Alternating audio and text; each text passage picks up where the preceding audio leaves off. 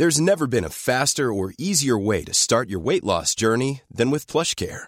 PlushCare accepts most insurance plans and gives you online access to board-certified physicians who can prescribe FDA-approved weight loss medications like Wegovy and Zepbound for those who qualify. Take charge of your health and speak with a board-certified physician about a weight loss plan that's right for you. Get started today at plushcare.com/weight loss. That's plushcare.com/weight loss. plushcare.com/weight loss. Hey there, it's Michelle Norris. I'm host of a podcast called Your Mama's Kitchen. When I travel, I'm usually looking for a way to find a taste of home when I'm not at home. And one of the things I love to do when I am at home is entertain. And Airbnb allows me to do that. When I was in California recently, I rented a house that had a great kitchen. And when we were sitting around the table, we were all thinking, we're in someone else's house. Someone could be in all of our homes as well.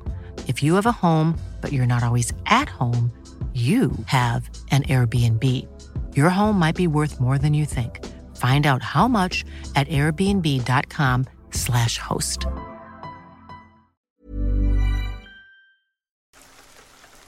Story time. In April 2003,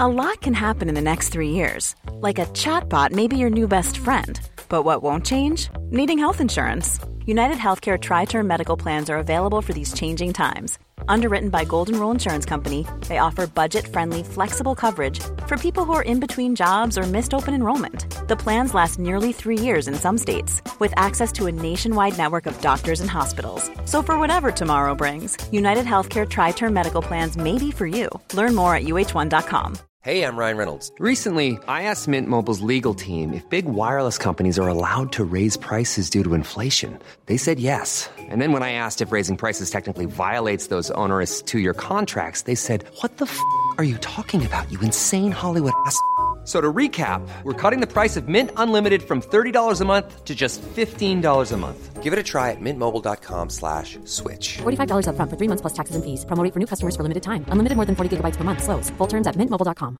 Everyone knows therapy is great for solving problems. But getting therapy has its own problems too. Like finding the right therapist, fitting into their schedule, and of course, the cost. Well, BetterHelp can solve those problems. It's totally online and built around your schedule.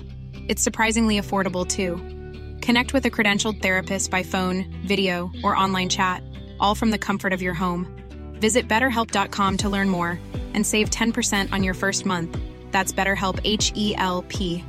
If you thought the only way to get a more defined jawline with natural-looking results was through surgery, think again. Juvederm Volux XC is a non-surgical injectable gel filler that improves moderate to severe loss of jawline definition and can help you achieve natural-looking results with little downtime. Even better, this improved definition lasts up to 1 year with optimal treatment. No maintenance required. Improve jawline definition for a smooth, sculpted look with Juvederm Volux XC. For important safety information and to find a licensed specialist, visit Juvederm.com. That's Juvederm.com. Not for people with severe allergic reactions, allergies to lidocaine, or the proteins used in Juvederm. Common side effects include injection site redness, swelling, pain, tenderness, firmness, lumps, bumps, bruising, discoloration, or itching. There's a risk of unintentional injection into a blood vessel, which can cause vision abnormalities, blindness, stroke, temporary scabs, or scarring. Talk to a licensed specialist to find out if it's right for you.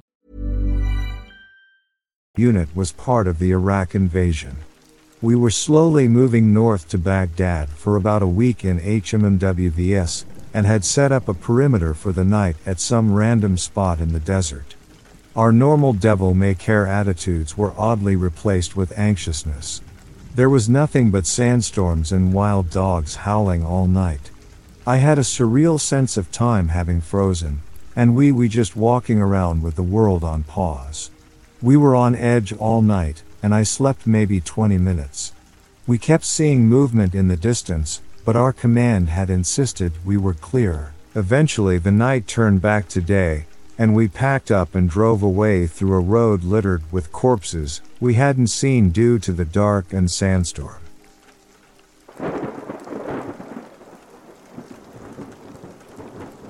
I wasn't serving, but my father is an officer in the Navy, has been for a long time. We were stationed in a naval base in Maine. Our house on the naval base was the second oldest, built at the very start of the 1800s. Among some other creepy shit, there were 2 instances that actually scared me so bad, I still remember them very vividly. And I was only 10 or 11 then. I was usually getting up around 5:30 to get ready for school. Bus came very early, so it was always pitch black out.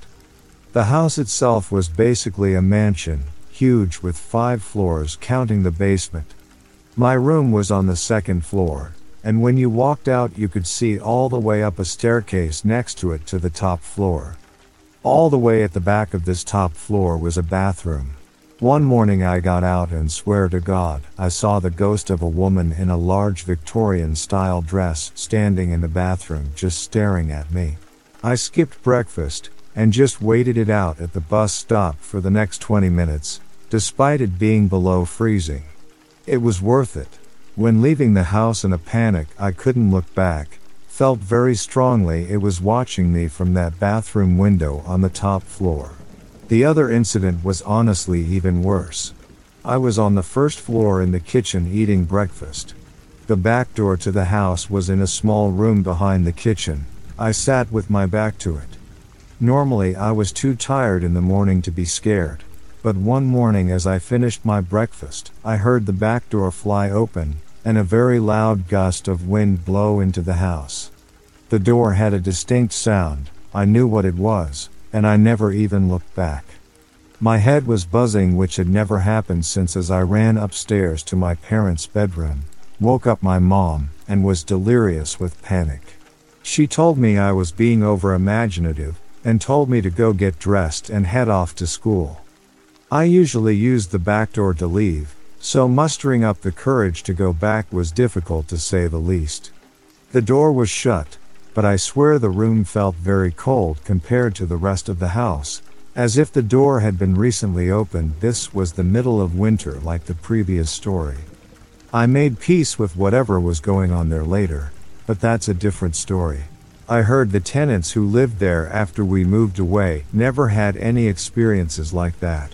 But I think I either put the spirits away for good, or, more likely, nobody wants to talk about it, because whenever I bring it up I sound like a paranoid F.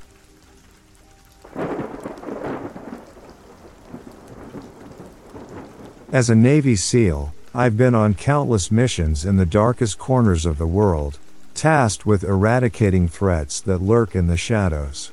This particular mission, however, etched a chilling memory into the core of my being, forever altering my perception of reality. Our orders were straightforward. Infiltrate and destroy a drug cartel's base nestled deep in the heart of the Colombian jungle. Little did we know that beneath the cloak of the cartel's criminal activities, an ancient evil lay dormant, waiting to be uncovered. As we stealthily made our way through the dense foliage, we noticed peculiar symbols and statues surrounding the perimeter of the supposed drug trafficking base. Grim Reapers, adorned in various colors, stood as macabre sentinels, warning us that we were dealing with more than just a criminal enterprise. The air was thick with an ominous energy, and a feeling of unease settled over our team. Pushing deeper into the compound, we stumbled upon a hidden laboratory, and it became apparent that this was no ordinary drug cartel. Strange rituals were evident, and it was clear that a cult, steeped in the worship of an ancient evil, was operating within these walls. Our mission had just taken an unexpected turn into the realm of the supernatural. We wasted no time in purging the base, engaging in intense firefights with well-trained mercenaries, and seizing caches of illicit drugs. The eerie statues seemed to watch our every move, their hollow eyes following our progression through the compound. Amid the chaos, the unexpected occurred. One of our team members, hardened and battle-tested, was ambushed by a creature straight from the depths of nightmares. With red eyes glowing in the darkness, the humanoid creature moved with an unnatural grace. It appeared from nearby woods and pounced on our comrade, sinking its teeth into his ear, before swiftly disappearing into the woods. We immediately called for a medic, the urgency in our voices reflecting the gravity of the situation. The wounded soldier was pale and shaken, blood oozing from the bizarre wound on his ear. The medic, a seasoned professional accustomed to patching up battle wounds, furrowed his brow in confusion. Examining the bite, he declared it unlike anything he had encountered. No human or animal, he deduced, could produce such a wound. A shiver ran down my spine as I considered the implications. The encounter with the mysterious creature lingered in our minds, a haunting reminder that the line between the physical and the supernatural was perilously thin.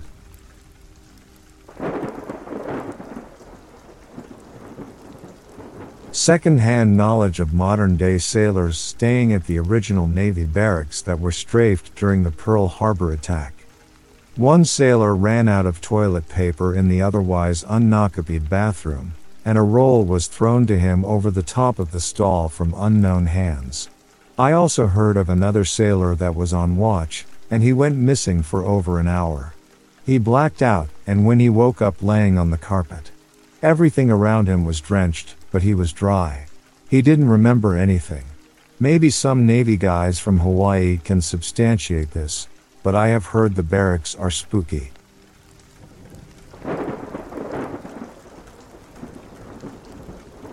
I worked in a lab in a military hospital. A relatively old military hospital. When I started working there, all my coworkers, military and civilian, would tell me stories of odd and paranormal happenings in said lab. Usually it was that typical doors shutting, lights flickering, odd noises type of thing. Well, I never really believed in all that, plus it seemed like a hazing thing, so I just smiled and carried on. Well, fast forward about a year, I'm fully trained on all the sections and am assigned to the night shift. Essentially I work all one in the lab from 15-1. I'm completely alone. For the first months it's completely normal. Well, all of the sudden at about the 6-month mark wired stuff starts happening. The lights, noises, etc. But nothing that I couldn't really say was for sure unexplainable. Well, after a week of weirdness, I'm sitting at a desk in the center of Core Lab, just looking at some paperwork during a lull. I hear what sounds like footsteps, and the door opening to what sounds like micro. It's on the other side of the lab, maybe 10 meters away, but there are shelves and stuff in the way of direct sight. At that point I assume it's cleaning maintenance, or possibly a coworker who came back. So I get up to check just because I'm curious. I walk over to get a line of sight, and I see the back of a tall man in a white lab coat walk into micro. This at the time wasn't super weird, but still odd since I didn't recognize him, at least from behind. So I go in there to see who it is.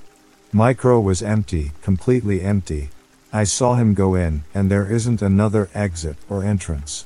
At this point I'm a little freaked out, but managed to work the rest of my shift with losing it. I mean, I know what I saw, but maybe I was just tired or something, I don't know.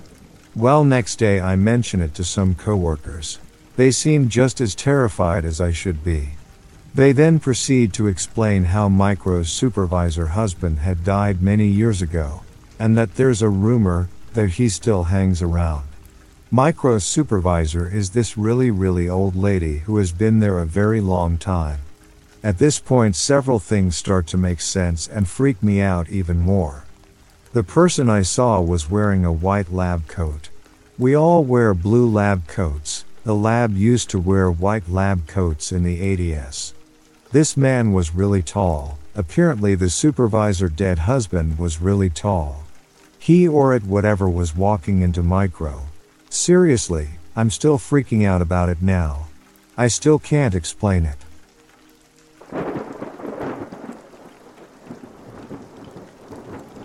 I was stationed on an aircraft carrier, and living on board made me convinced that it was haunted.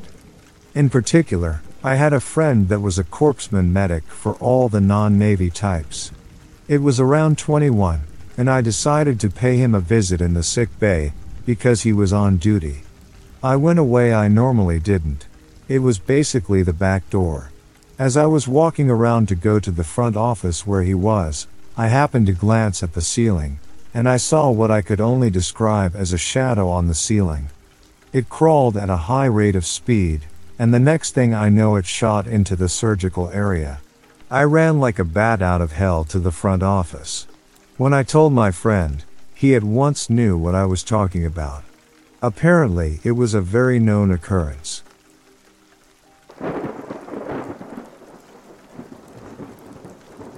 I'll try my best to recall this story that just popped into my memory randomly. This would have been in the late 90s in Connecticut. Maybe about 1998. I was a teenager, and some of my friends had started getting driver's licenses, so we did what any teen in the 90s did, drive around with our friends looking for something to do in a small town. There were about 5 of us in a friend's car. I wasn't driving, I was on the passenger side in the back seat. We were riding around, listening to music, talking, no substances were used. We were on a wooded, windy road at night. Suddenly the driver slammed on her brakes, and we watched as this creature crossed in front of us. Illuminated by the headlights, the creature was about toddler height, very, very pale, no clothing, bald, very slender. It paused briefly to look at us. I remember we all got dead silent. It passed the road quickly and went into the woods. It walked on 2 legs.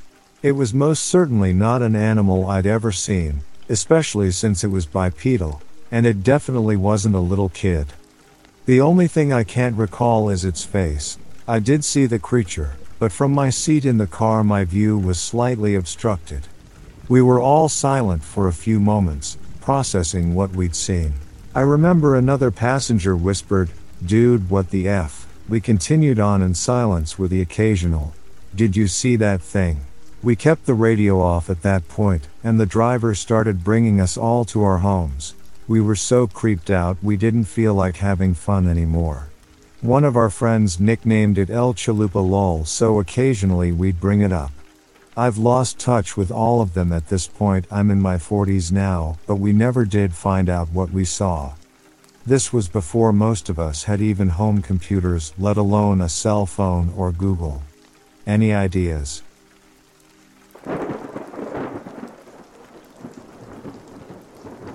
For starters, I grew up in southwest Saskatchewan, and moved on to my aunt's farm in 2019 to live in the other house that is on their property.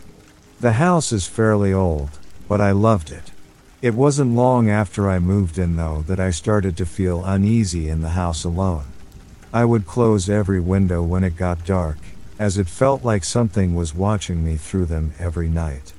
Eventually, I decided to get a puppy to keep myself company when my boyfriend at the time was at work or away from the house. It helped to have the company, but I always dreaded having to take her outside when it was dark. For a bit of scene setting, our house sat on the left side of the gravel road. At the back of the house, there was about 10 meters of backyard, and then there was the cow pasture and the cow barn. We didn't own cows, but in the summer another farmer would rent our pasture space, and so we would have them on the property. It wasn't uncommon at night to hear coyotes surround the farm either. And there were tons. Every so often when I'd go out with my puppy, we'd hear them all around us, too close for comfort. We had a farm dog too, who would keep the coyotes away for the most part as she was huge. But every so often she'd wander elsewhere on the property to scout, and the coyotes would get a little too close for comfort. They always tried to lure my puppy out to them, but luckily I kept her leashed. Now, one thing you should know about my pup is that it takes her forever to find a spot to go potty. This is still a problem today, 4 years later, but back then it was the bane of my existence. She would pace for at least 5 minutes, and that was only after finding a suitable spot. Sometimes we would be out there for damn near a half hour, just so she would go and not go in the house, another problem of hers. Huskies, am I right? On this particular night, it was raining pretty heavily. I was not happy to be out there, and she had decided that she wasn't gonna go until she found her perfect spot. We had already been out for 15 minutes, and at this point she was also getting frustrated with the rain and wanted to go inside. But I wanted her to go before we went in, since we'd already been out there for so long. So, as any annoyed puppy mother would do, I started getting a little frustrated, and would repeat, "Go potty," every time she'd get distracted from her objective. It was dark, I was cold and annoyed, and to make matters worse the cows behind us were fussing fairly loudly. This was out of the ordinary for them. They were usually quiet and sleeping at this time of night. I was also hearing what sounded like a strange bird whistling, but shook it off as probably being an owl. I tried to keep it off my mind as I kept shouting and pleading, "Go," through the rain to my small fuzzy white asshole. I was facing away from the pasture, and suddenly in my left ear I heard it. "Go." Now, one thing you should know about me is, I have a very strong flight response typically, but this froze me on the spot, as I was mostly confused at WTF I'd just heard. I tried telling myself I didn't hear it. I tried telling myself that it was just a moo from a cow that I heard wrong. But again, as if spoken directly behind me, I heard it again. "Go, go." It sounded unnatural. It was as if it came from someone who had never spoken a word before. A raspy, deep, monotone go. It almost sounded like it was coming out of an old radio, but of course there were no radios out there. Every time it said it, it sounded the exact same as the first time it was said. And whatever it was had started repeating it, as if it had been taught its new favorite word. At this point I spun around to the pasture to find nothing there. Then, again from behind me, "Go." This had all happened in the span of about 3 seconds, and at this point I remember shouting out loud, "All right, don't have to tell me twice," as I picked up my little furball and made a mad dash for my front door. I swiftly locked both doors behind me and sat bewildered in my kitchen. Puppy went back to puppying immediately, obviously unbothered by it all, and happy Mum wasn't making her stay out in the rain any longer. I picked up my phone and called my aunt, asking her if my uncle had been out in the field with the cows. She said no, and I explained to her what had just happened to me. She sent my uncle over to the pasture to check it out, but soon after told me he hadn't seen or heard anything. He said he'd check the pasture again in the morning. I spent my night hiding from the windows, with the lights and TV on loud enough to not hear anything outside. The next morning when my uncle checked on the pasture, he found 2 calves dead. Explains the colossal cow panic that had ensued the night before. I regret this, but I didn't push for more information as I honestly just didn't want to know. But they told me other than that they didn't find anything out of the ordinary. A few months later I moved off the farm. I couldn't be in that house alone anymore, and my boyfriend and I had parted ways. A few months after that, I started going to therapy for the paranoia this had caused me. I started feeling like people were watching me, out to get me. Another few months after that, I moved out of the province for good, and finally felt safe. I'm wondering if any of you here have any idea what the hell this would have been. There's no chance there would have been someone in our field, as we were fairly far away from town and neighbors, and we have cameras that would have seen anyone enter our property. Coyotes are common, but I don't think they are capable of mimicking words lol. Any ideas? Now, since moving I've had some weird related things happen as well, but can save it for another time if wanted.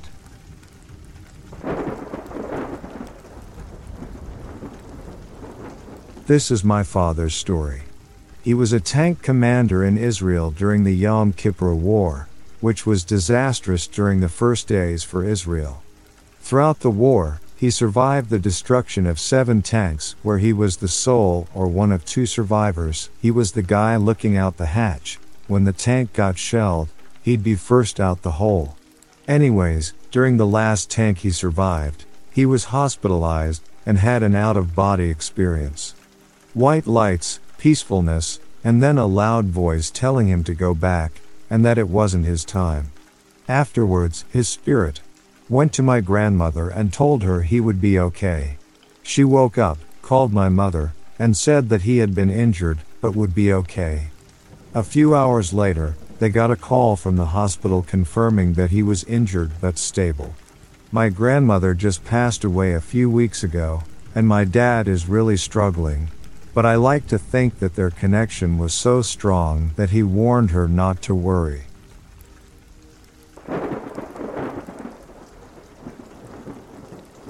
Long ago was a terrifying night. I had the most chilling experience of my life. I was 15 years old, living in a small, quiet town where everyone knew each other. It was a peaceful place, or so I thought until that unforgettable night. My parents were away for the weekend, leaving me in the care of my older sister Emma. She was 16 and loved the idea of being in charge. That night, we decided to watch a movie. Halfway through, there was a knock at the door. Emma paused the movie. We thought it was just a neighbor or a friend. But when she opened the door, there was no one there. We shrugged it off and went back to watch our movie. We weren't bothered because we thought it was just some of the other kids playing pranks. Later that night, I woke up to a weird tapping sound on my window. I was a bit scared because of the dark, but I mustered the courage to peek through the blinds. There, in the dim moonlight, I saw someone or something in all black standing in our backyard, just staring at the house. My heart raced. I ran to Emma's room and woke her up. When we both looked again, the figure was gone. The next day, we told our parents about the incident, but they said it was probably just a lost traveler or a neighbor's guest. But I couldn't shake off the feeling that something wasn't right. The following night, the tapping returned, more persistent this time. It sounded like someone was intentionally trying to scare us. I told Emma, and she called our parents, but there was no answer. We were alone and scared. Emma decided to call the police, but as soon as she picked up the phone, the tapping stopped. We felt relieved but still uneasy. We tried to sleep, but a sudden loud bang from downstairs jolted us awake. Emma grabbed a flashlight, and we tiptoed downstairs. The living room was a mess. Books from the shelves were thrown onto the floor, and the couch cushions were scattered. Then we heard a whisper, a faint, eerie voice coming from the kitchen. It was singing a slow, haunting tune. Emma signaled for us to sneak back upstairs, but as we turned, the kitchen light flicked on by itself. We bolted upstairs, locked ourselves in my room, and pushed my dresser against the door. We huddled together, listening as footsteps started coming up the stairs, slow and heavy. They stopped right outside my room. The doorknob rattled gently, then more violently. We were trembling, holding each other tightly. The house went silent for a moment, then a voice, soft and raspy, spoke from the other side of the door. "I know you're in there, kids." We didn't respond. Then, the sound of footsteps receded. We stayed awake the whole night. We were so scared to breathe. In the morning, our parents came back and found us asleep in my room, the dresser still blocking the door. We explained everything, and they called the police. The officers found no signs of forced entry, but they did find footprints outside, beneath my window and around the house. After that incident, my parents installed security cameras and an alarm system. The police patrols in our area increased. But the scariest part was that they never caught the person who stalked and terrified us that night. Sometimes, when I'm alone, I hear a faint tapping, and I freeze, wondering if it's just my imagination, or if my stalker has returned.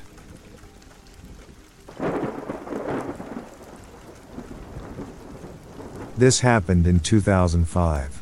I got a job in Florida working construction. My day ended around 4:30 p.m., and I was heading home towards Tamiami Trail through the Everglades doing about 35 miles per hour, and could see the intersection about half a mile ahead. I looked up and noticed 3 black unmarked helicopters flying low overhead, about a 1/4 mile ahead. One of the helicopters turned towards me, and I could see a red light start blinking on its nose. That's when the glitch happened. No more than a second later, I found myself heading towards the rear end of a vehicle stopped at the intersection. My foot was still on the gas, so I had to quickly slam both feet on the brake and hit the car going full on. I explained this to the cops, but they just looked at me weirdly and gave me a ticket. The only explanation I can come up with is that the universe reset and put me half a mile ahead of where I should have been. There have been other glitches since, but I'll get to them another time. Thanks for reading. Every word is true.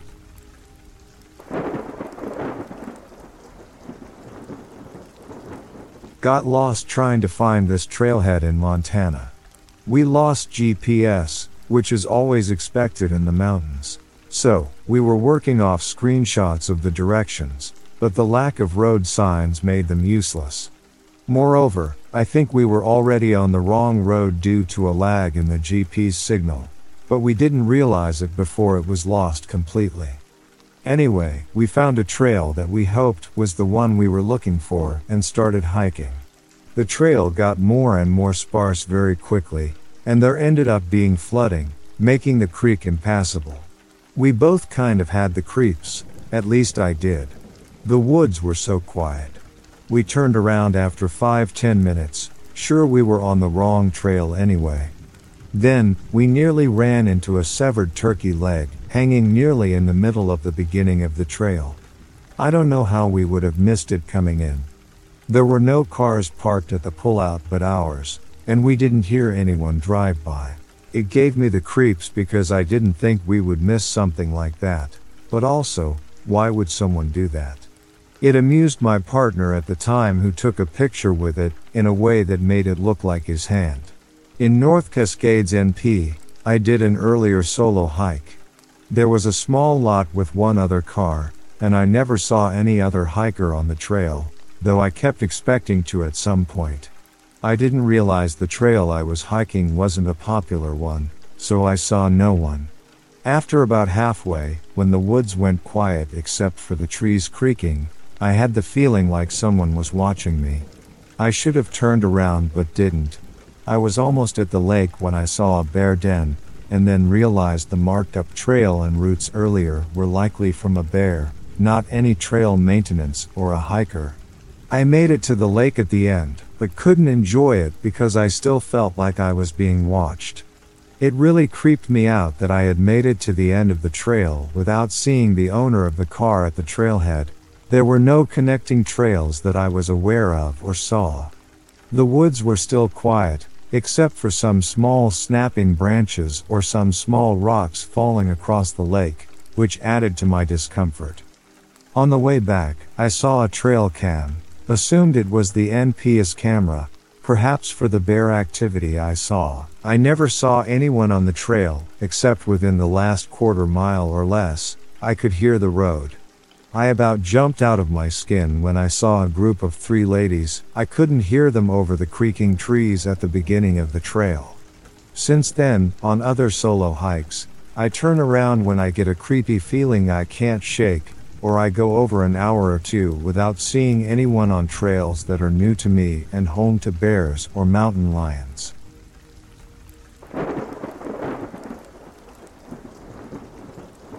In July 2004, Ricky Joyce and I embarked on a hunting trip into a remote area of Breckinridge County, Kentucky. Ricky's grandparents' cabin served as our base camp, nestled at the foot of 100 acres of dense timber. On the first morning, trouble struck when one of Ricky's dogs failed to respond to our calls. We discovered her lifeless in a ditch, her head grotesquely twisted. Puzzled by the unnatural demise, I remarked, "There's no animal up here that can grab an animal by its chin and the back of its head and twist it. You know, no coyote can do it. There's no bear, as far as I know, up here." Strange noises, growls and screams had been echoing from the mountain's summit, prompting us to investigate. Equipped with our 4-wheelers, we ascended to the hilltop to search for what might have claimed the dog's life. We decided we're gonna hop on the four-wheelers and stake out the hilltop. We ended up going to the far side of the property where nobody really goes. There are no trails. We make a couple laps around the field, that way we can both easily see where the four-wheeler has been so we know where to look, I recalled. Despite spending a significant portion of the day searching, we found no traces of the mysterious assailant and eventually retreated back to the camper. As the night unfolded, strange occurrences intensified. Unsettling noises surrounded us, and at around 5 a.m., the dogs began barking furiously before fleeing. Our trailer was suddenly bombarded by an unseen force. It literally sounded like all hell was breaking loose. It's almost like you can hear something pressing up against the side, and you can kind of hear the tent start to bend. Just that weird, eerie metal sound, I described. Abruptly, the assault ceased, and an eerie silence ensued. Armed and apprehensive, we ventured out on our four-wheelers to uncover the source of the disturbance. Our search led us through the day and into the evening, crossing a cemetery and an open field. It was there, just after dusk, that we confronted the inexplicable. Ricky, spotting it first, recounted, "I'd seen something standing in the field, and at first, I thought it was a tree. It was tall but also kind of hunched over a little bit. It was big. It was white." My own observations aligned. Its arms were long, but they were kind of out like this, and they had these long talons. It was too big to be a person. When it was on two legs, it stood at least 9 feet tall. I mean, it was massive. When it noticed us, it let out this just ungodly gut-curling growl. It came straight at us. We opened fire in self-defense, hastily retreating to Ricky's grandparents' cabin. Uncertain if our shots had landed, we never saw the creature again that evening. I've been in some pretty scary situations, but most situations you know what you're dealing with. On that one I didn't, so I didn't know how to react. That's quite possibly the scariest moment in my life, Ricky reflected. It made me believe the unbelievable. I didn't believe in myths. I didn't believe in wives' tales, none of that until I saw that, and after that changed my life forever. I mean, there are things out there, and we don't know what they are. Our quest for the mysterious creature continues to this day. Our story was even reenacted for an episode of Travel Channel's Monsters and Mysteries in America, featuring interviews with my aunt, Stacey. Small details are big surfaces. Tight corners are odd shapes. Flat, rounded, textured, or tall. Whatever your next project, there's a spray paint pattern that's just right. Because Rust-Oleum's new Custom Spray 5-in-1 gives you control with 5 different spray patterns. So you can tackle nooks, crannies, edges, and curves without worrying about drips, runs, uneven coverage, or anything else. Custom Spray 5-in-1. Only from Rust-Oleum. Hey, it's Danny Pellegrino from Everything Iconic. Ready to upgrade your style game without blowing your budget? Check out Quince. They've got all the good stuff, shirts and polos, activewear, and fine leather goods, all at 50 to 80% less than other high-end brands. And the best part? They're all about safe, ethical, and responsible manufacturing. Get that luxury vibe without the luxury price tag. Hit up quince.com/upgrade for free shipping and 365-day returns on your next order. That's quince.com/upgrade. Even when we're on a budget, we still deserve nice things. Quince is a place to scoop up stunning high-end goods for 50 to 80% less than similar brands. They have buttery soft cashmere sweaters starting at $50, luxurious Italian leather bags, and so much more. Plus, Quince only works with factories that use safe, ethical, and responsible manufacturing. Get the high-end goods you'll love without the high price tag with Quince. Go to quince.com/style for free shipping and 365-day returns. T. Morgan, my uncle, Wayman Morgan, and a Breckenridge County resident, Susan No, who also recounted a chilling encounter with a sheep-like creature.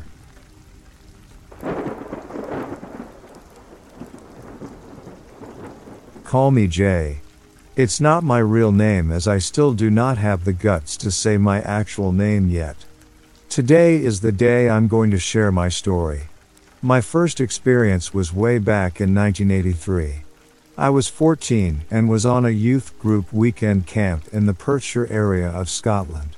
The group is going to play a team war game called the A Wide Game. 2 teams, each given a bucket to hide and protect, and each team member is given a piece of colored wool as a life with the object to find and take their bucket back to your own. And if you take the other player's life, the piece of wool, then go back to the leaders of the youth group and get another piece of wool, i.e., another life, and rejoin the game.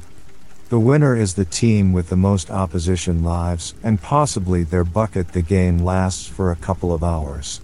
This particular game was to take place at night, so each player should be carrying a torch.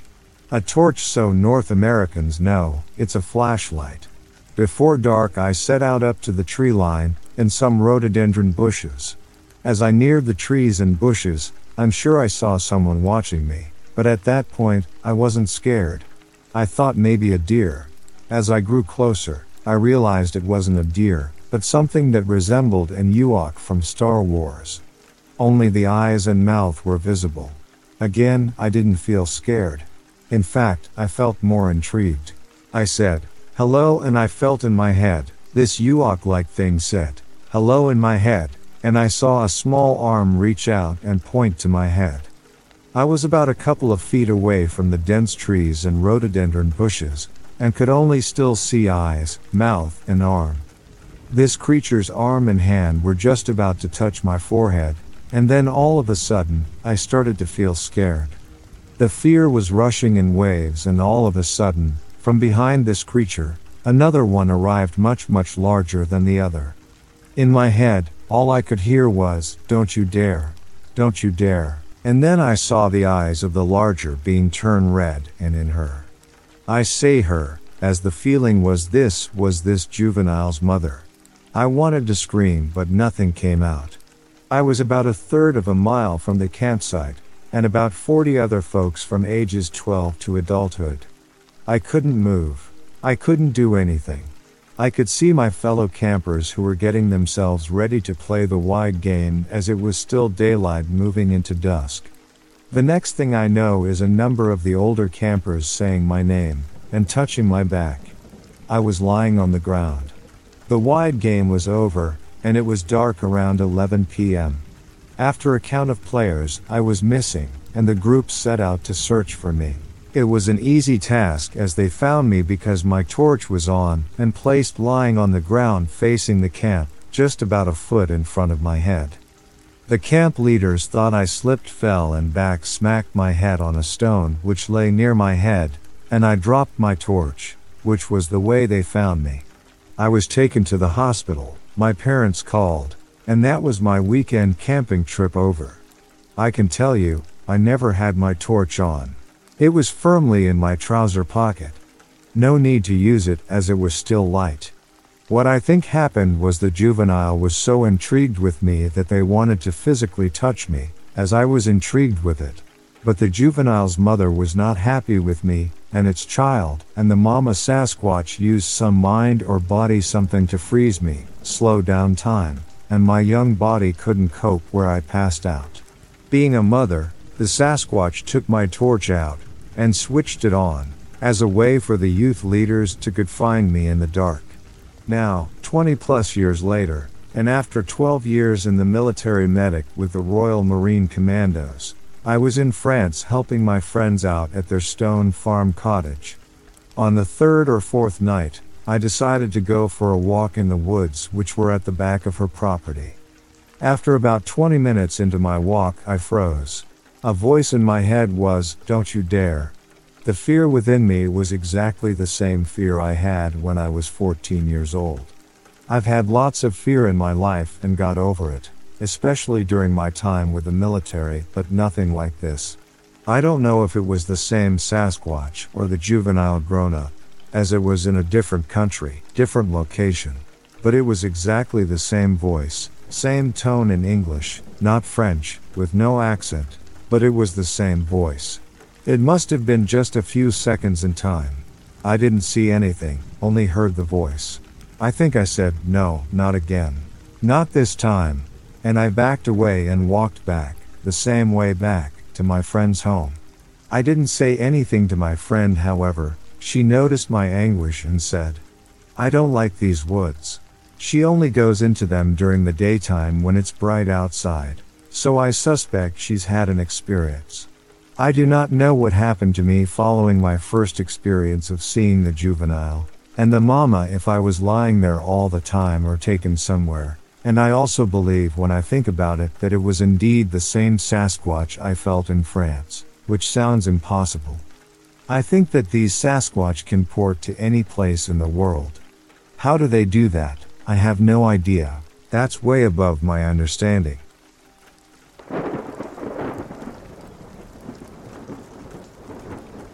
Hiking the Superstition Mountains, which already have creepy stories of their own.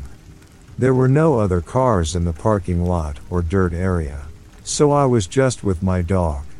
The trail I was following got confusing, and I was led to a fence where it just seemed to end. Sun started to set, so I decided to turn around anyways. Really stupid of me to go hiking alone, and this late in the day. But when I turned around to walk away, I heard something behind me, so turned to look.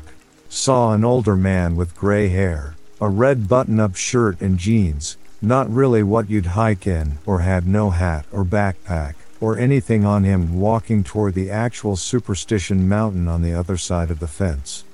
I only saw his back, and he never turned around. It was weird because he literally wasn't there 1 second, and then the next he was, and he wasn't walking on any type of trail or anything, just through straight desert. He didn't turn to look at me or anything, and since he looked so out of place, I got really scared, so Power walked back to the car. He was walking the opposite direction to where you get off the trail to park your car, like going into the desert. There were still no other cars in the lot when I got to mine, and it was pitch black out when I got to my car, probably 20-30 minutes after seeing him. So what the hell was that guy doing? Everyone has told me I definitely saw a spirit out there, and that it's even weirder I didn't see his face.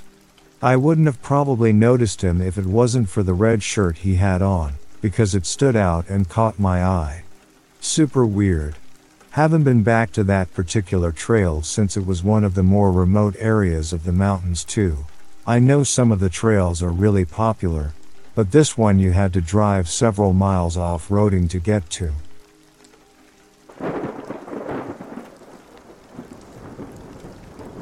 In the late 90s, while very bored, my best friend and I would drive all over the place. We went down a dirt road in the Pine Barrens in New Jersey. We drove for about 10 minutes, then saw a small trail. It was unmarked but very clear-cut, so we hopped out and started walking. We weren't far at all when we started seeing those old spiral telephone cords in a bunch of different colors hanging from trees like decorations on both sides of the trail. We thought that was neat looking, even if odd. The Pine Barrens are always odd. Then we saw old doll heads and stuffed animal heads nailed on trees. We were both nervous, laughing, but walked a little further where we saw a freshly killed deer with its head very cleanly cut off, and its body sliced open so its innards spilled into the path. We all of a sudden got extremely spooked and ran back to my car as fast as we could.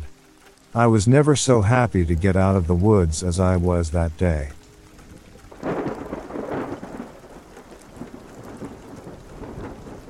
My parents, back in 1969-1970, were on Interstate 10 heading east to Gulf Shores, Mississippi. While driving, around 10 p.m., this bright light attached to one giant, highly polished bronze vehicle began descending from the sky in front of them, which caused my father to slam his brakes on his truck, so he'd not run into it. They saw this large vehicle cover both lanes of that interstate.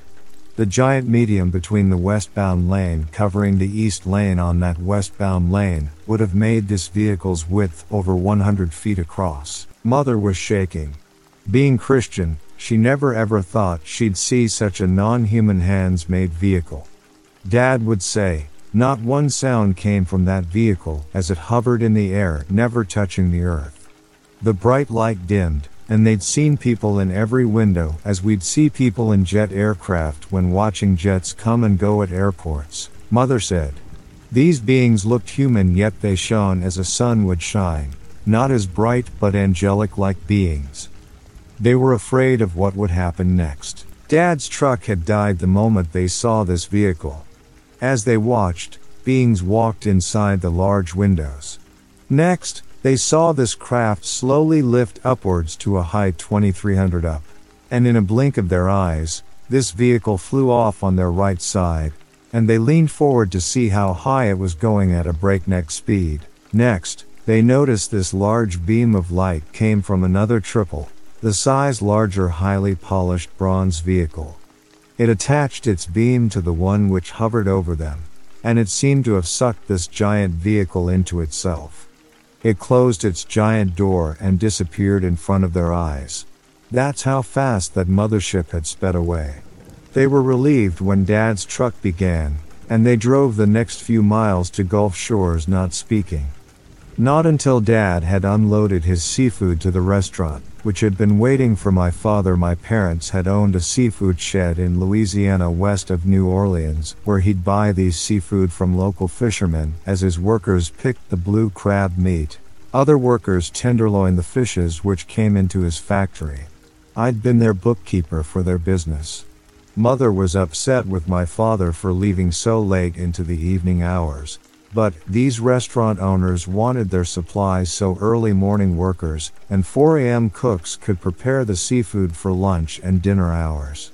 Normally my brother and friend worked for my dad and delivered the prepared seafood, but one was ill, so Dad knew he'd have to do the delivery.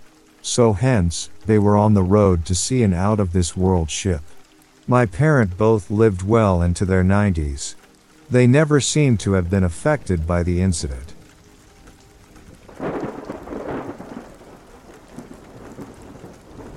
Literally a random rickety-ass flight of stairs in the middle of the swamp back home in Florida. We came across it on a hiking trip. We just thought it was odd and kept walking, assuming maybe there used to be a trailer there or something. Years later, I came across an article talking about why you never climb random stairs in the woods, and I went down the rabbit hole reading up on it. It was odd at the time, downright terrifying after I read up on it. I'm thankful to this day that we never went up closer to them or tried to climb them.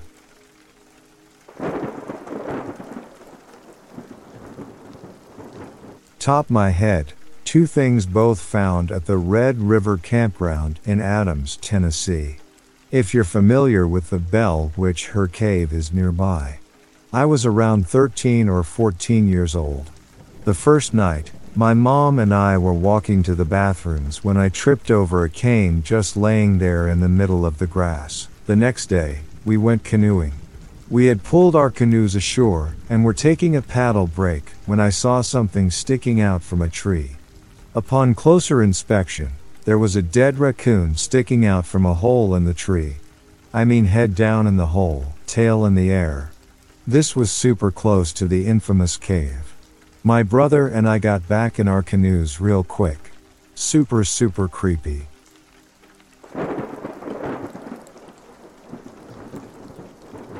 I had always dreamed of attending Coachella, the grand music festival that promised an unforgettable experience. However, with tickets often being exorbitantly expensive, I began to explore alternative avenues. This led me down a path that, in hindsight, I should have avoided. It was the start of a strange and unnerving adventure. One day, while browsing various online platforms for Coachella tickets, I stumbled upon an enticing offer. A guy, who went by the name of Max, was selling a ticket for a price significantly lower than the ones on official websites. My curiosity got the better of me, and I reached out to him. Max responded promptly, seemingly eager to make the sale. He provided me with an address where we could meet, claiming it was a convenient spot for both of us. The catch was that this place was an hour's drive away, but the cost savings made it seem worthwhile. I agreed to meet him, and we set the date for the exchange. The day arrived, and I found myself driving toward an unfamiliar part of town. The address Max had given me led me to a somewhat desolate area. As I neared my destination, I realized I was in for an unusual experience.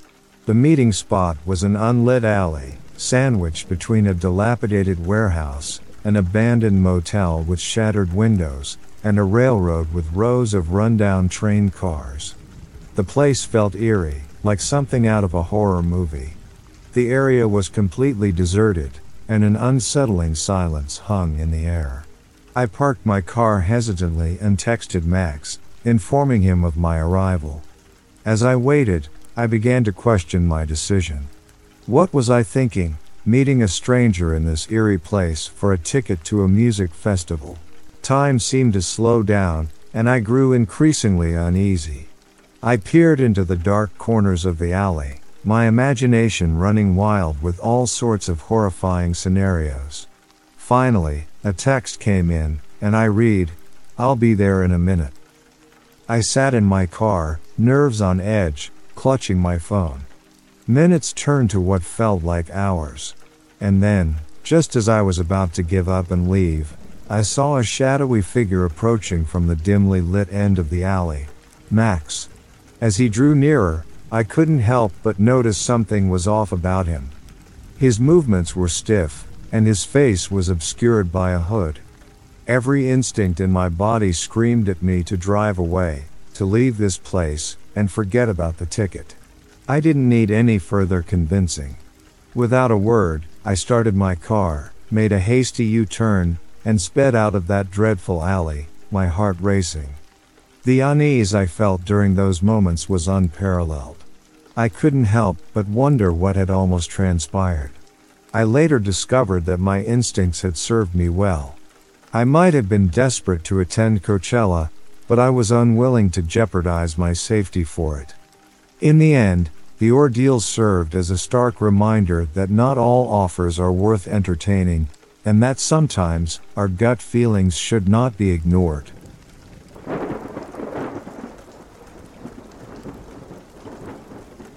This is kind of a horror story. I was moving out of my apartment and put my couch up for sale on Craigslist. My roommate had already moved out, and I was nervous about being alone and letting strangers come over to see the couch.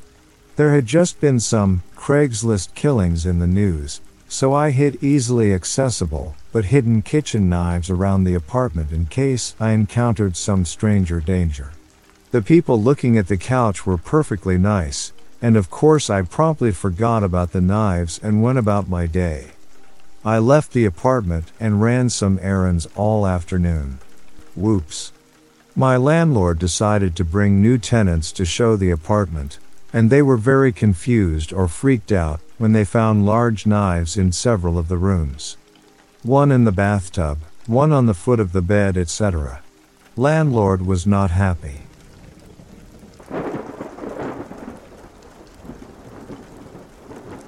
I sold a stroller and car seat combo.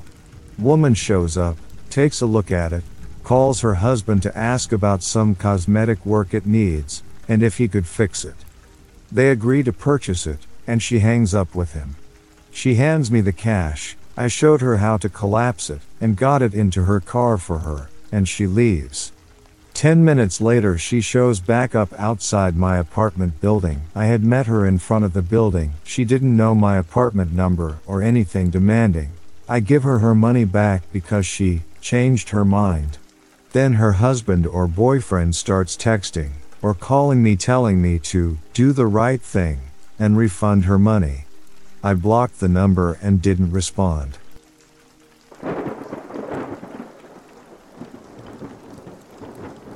This happened a few years ago, but it still bugs me to this day. I had just graduated high school, and as a broke soon-to-be college student, I needed some extra cash, so I took to selling all of my prom dresses on Craigslist.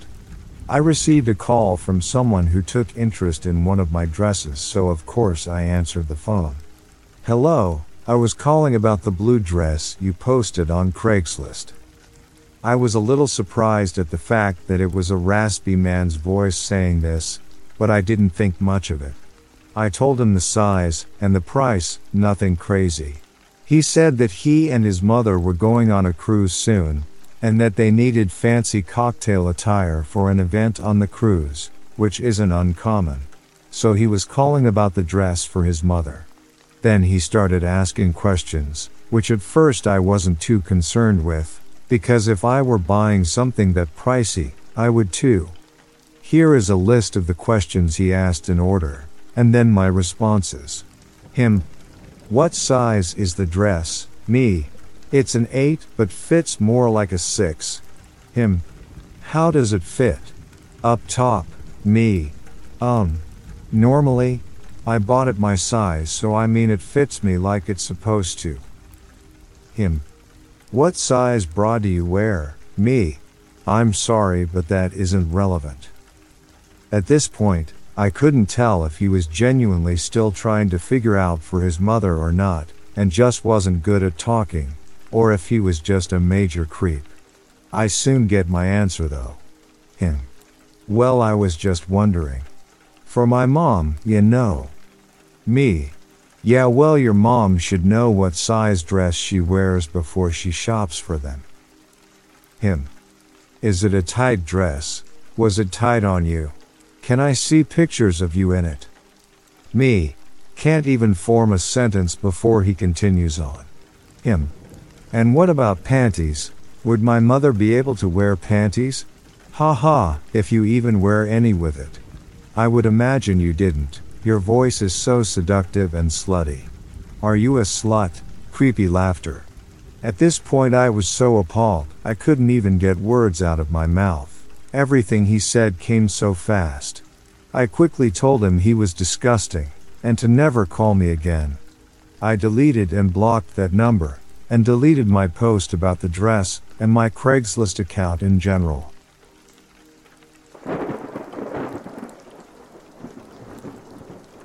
This is entirely too late to the party, but, while I was in grad school, we needed a third roommate.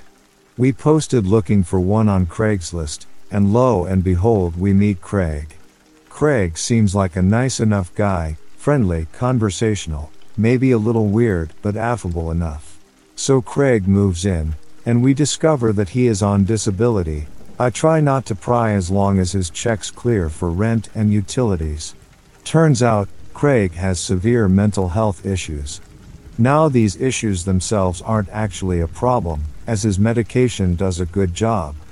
What the medication doesn't do well is mix with alcohol. Especially all the alcohol that Craig liked to drink. Within 2 months he'd been kicked out of 3 of the bars in town's small college town for falling asleep or creepy behavior towards women. Plus just having very off-putting behavior at home also. We never formally put him on the lease, so we are talking about asking him to either cut that shit down or leave.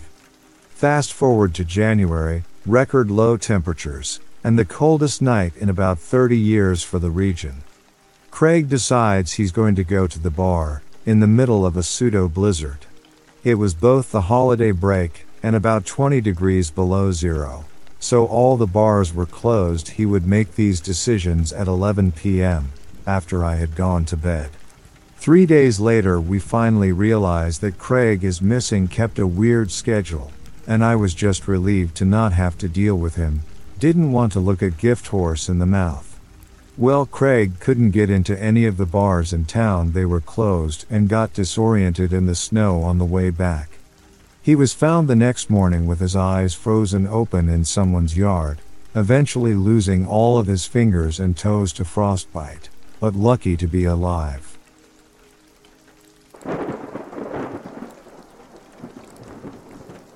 The summer after high school graduation, I'm drinking at my friend's house with our gay guy friend. Me and the girl begin to pass out after a night of drinking.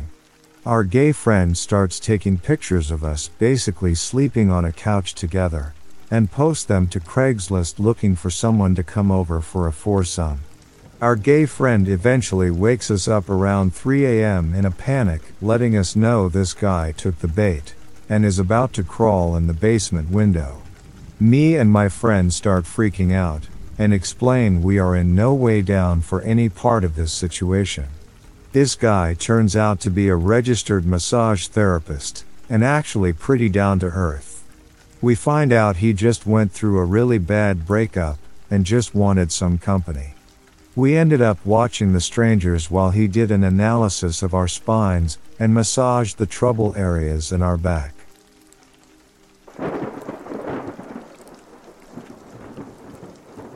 So my mom is into sewing machines, like older ones. Well, she finds one on Craigslist.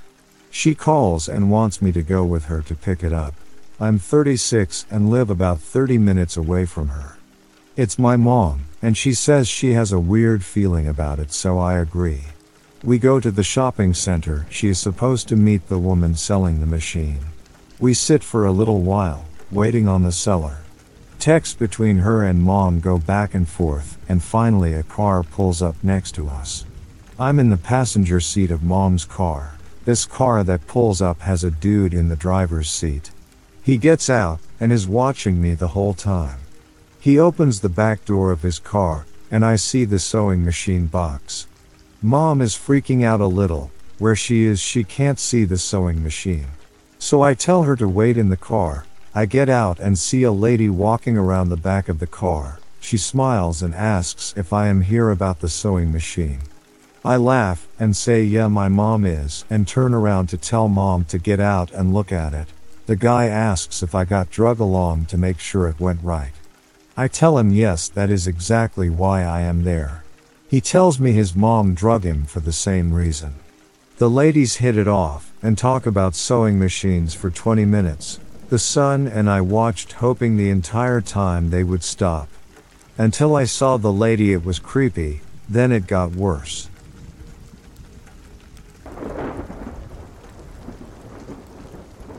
I never thought my Olympic dream would almost shatter over a casual encounter, but that's exactly what happened. The road to Rio was not a straightforward one for me, and it all started just a day before the Canadian Championships and Rio selection trials in Edmonton. My name is Sean Barber, a Canadian pole vaulter with aspirations of Olympic glory. The pressure of the upcoming competition was immense, and I needed a way to blow off some steam and relieve the stress that had been building up. So, I did something I'd never done before. I turned to Craigslist in search of a casual encounter with someone who was drug-free and disease-free. Little did I know, this decision would almost turn into a nightmare. I met a woman online, and we agreed to meet up at a hotel. She assured me she was clean, and I took her word for it. Little did I know what she was hiding. As our evening unfolded, she began snorting cocaine, even doing it in the bathroom without my knowledge. We shared a few kisses throughout the evening, and as far as I could tell, everything was ordinary. We had a sexual encounter lasting about 30 minutes, and then I went on to compete at the championships the next day, determined to secure my spot at the Rio Games. I gave it my all and set a championships record, securing my spot at the Olympics. I was on top of the world, until the shocking revelation that followed. After the event, I underwent drug testing, and to my disbelief, the results came back positive for cocaine. It felt like a punch to the gut, and I couldn't understand how this could have happened. I was standing at the edge of losing everything I had worked for my entire life. The subsequent days were a blur of uncertainty, anxiety, and a desperate fight to prove my innocence. I was cleared to compete in Rio just 2 days before the games were set to begin.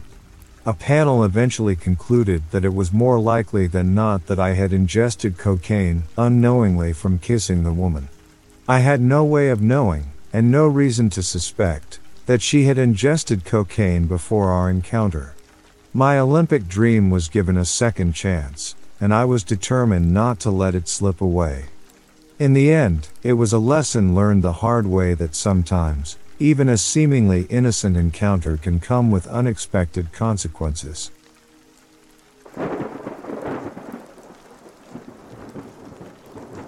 I had just gotten out of high school, and I was cleaning out my closet. I decided to post an ad on Craigslist. The title, Teen Girl Clothes for Sale. I received a few creepy messages, but nothing too scary. Plus, I needed the money, so I waited a few days for a serious buyer. That's when Annie emails me. Her message said something along the lines of, "Hey, can you meet in the Walmart parking lot? I'd like to buy all of your clothes today." I was so eager to sell them, but I didn't want to go to a parking lot alone, so I asked my mom to come with me, and she agrees. I let Annie know that I can meet anytime between 5 and 7. That's when she asks for my phone number, and I gave it to her. Back then I gave my number to anyone who asked. Don't do that. So I'm texting this girl trying to arrange a time to meet, when she tells me that she has to wait for her mom to get home from work, so she can drive her to Walmart. I'm immediately relieved because I'm thinking, okay, great, she's bringing her mom, I'm bringing mine, we're meeting in public, all is good. All was not good. We agreed to meet up at 6:30 at the far right side of the parking lot. I was excited to get rid of all these clothes and get some money too. We head to the side of Walmart, park and wait. I text her and let her know that we're there waiting, and the first red flag to leave should have been her reply. Are you alone? What kind of car are you driving? I tell her, and I also let her know I'm with my mom. No response. At this point, it's getting dark, and I'm looking around the parking lot to see if I can find her. That's when I spot him. A young man not much older than me, in a white Nissan parked on the aisle before us with his window halfway down, staring directly at us. So I ask my mom, "Do you see that guy? Why is he staring? How much longer should we wait for Annie?" She casually glances in his direction. Up until this point we had both been on our phones, not paying too much attention to anyone around us. I have since learned about the term situational awareness. Pay attention to your surroundings, people. I figured she would text me when she was almost there, but she hadn't, so I called her. No answer. Then the man in the aisle over rolls his window all the way down, still staring, and starts to blow bubbles. Like actual bubbles. I can see him holding the container, gently blowing these bubbles in our direction. He pauses and smiles, but not a warm smile, a sinister one. My mom and I take one look at each other, and I start the car. We begin to put the pieces together when we realize that this grown man in front of us is probably Annie. Not only does he have my phone number, but now he knows my car's license plate number. I'm trying not to freak out. He sees us pulling out of the parking spot, and he gets out of his car and stares us down, while we haul ass out of there. I was praying he wouldn't follow us. And he didn't. I guess seeing me with my mom threw him off. He thought I would be alone, and I'm so grateful I wasn't. I blocked the number, and never got another message from Annie. Needless to say, I didn't end up selling my clothes that day, and I haven't been on Craigslist since.